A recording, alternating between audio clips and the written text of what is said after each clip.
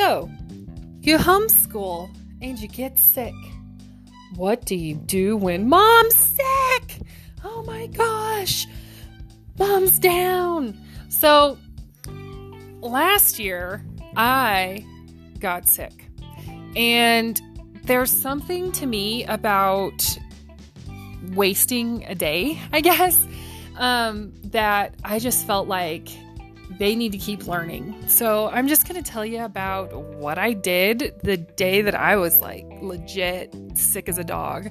So I had some kind of a strange respiratory illness at the end of February. I don't know what it was. We'll all just sit here and speculate. And did wind up having to go to the doctor, get antibiotics, get a steroid, which I've never taken a Z-Pak in my life. So, let's all wonder what that sickness was. But I went down like a ton of bricks. And the thing that was tough about it was that, at first when you're sick and you're like, that's weird. My throat kind of tickles, or like, I kind of have a cough. What's that all about? Well, after like day 4 and you're like, crap, I'm going down. And you can just that's it. Like, you're going down. How are you going to handle it? So I had been like still going on with life and like taking them places. They weren't sick. They were fine.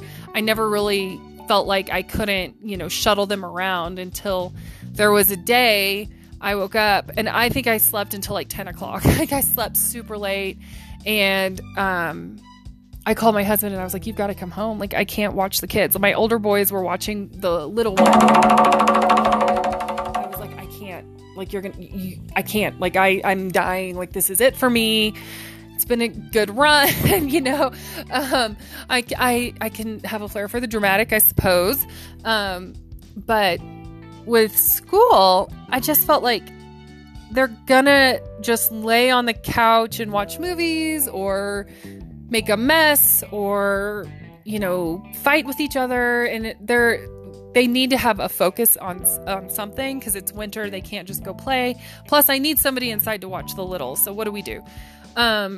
So the nice thing when you have a homeschool routine is they know what they're doing.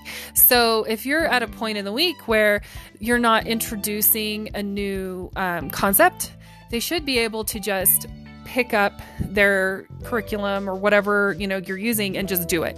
So they have their lists, we have our lesson plan for, the week or the day or whatever. And so they're able to just get it. And they actually did. I remember I laid on the couch and I would wake up and I'd fall asleep, and I'd wake up and there'd be my little 3rd grader doing his geography, and I'd kind of like read it out and ask him questions. And sure enough, he had done it all. And I was so impressed. And so then they were able to actually get themselves through their school day. And so then when my husband got home, he was able to, he didn't have to really do a whole lot of like micromanaging, because they knew what they were supposed to do. And so he was able to just show them, help them find stuff, help them reference stuff. And then they could even do like their, science activity by themselves. You just kind of have to keep them on track and keep them focused. And so that was really cool, because that was my fear with homeschooling was, what if I get sick, or what if something happens, or, you just never know. I don't want their education to just fall apart. I don't want them to just lose a day, lose a week, because of something that happens to me. There's no sub for mom. Dad still has to go to work, and we don't live near family. So it's not like grandma can just come over and, take over for school that day. So, I was really impressed. And I'm not saying that my kids are like these perfect little angels either. I mean, I think that like if my kids can do it, your kids can definitely do it, because, 3 little boys, the last thing they want to do is spelling. But I do think that maybe the empathy that comes with homeschooling and kind of having that extra little sense of responsibility. There's no social pressure either to be cool or whatever, to cut up for the sub, because my kids are always, one in particular, I guess not both of them, was very naughty for subs. So to actually have him sit and do his work and do it right and do it well was really cool. I was very proud of them afterwards. And so don't be worried. If you're someone who gets migraines and you think, well, I couldn't do this because, once a month I get a horrible migraine, like, you can prepare your kid for that. And you could say, okay, if this happens, if I go down or whatever, this is what you need to do. And I'm going to check it the next day, and if you follow through and they see that, they'll know that they have to take it seriously. And so, there sometimes what we see as an obstacle, if you give your kid the opportunity to rise to the occasion, they will.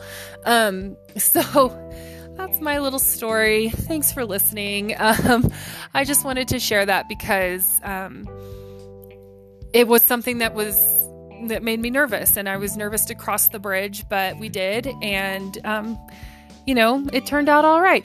I will say taking the day off is absolutely an option too. So don't feel like you've got to muddle through if you don't have to, take the day. So thank you. Have a good one. Bye.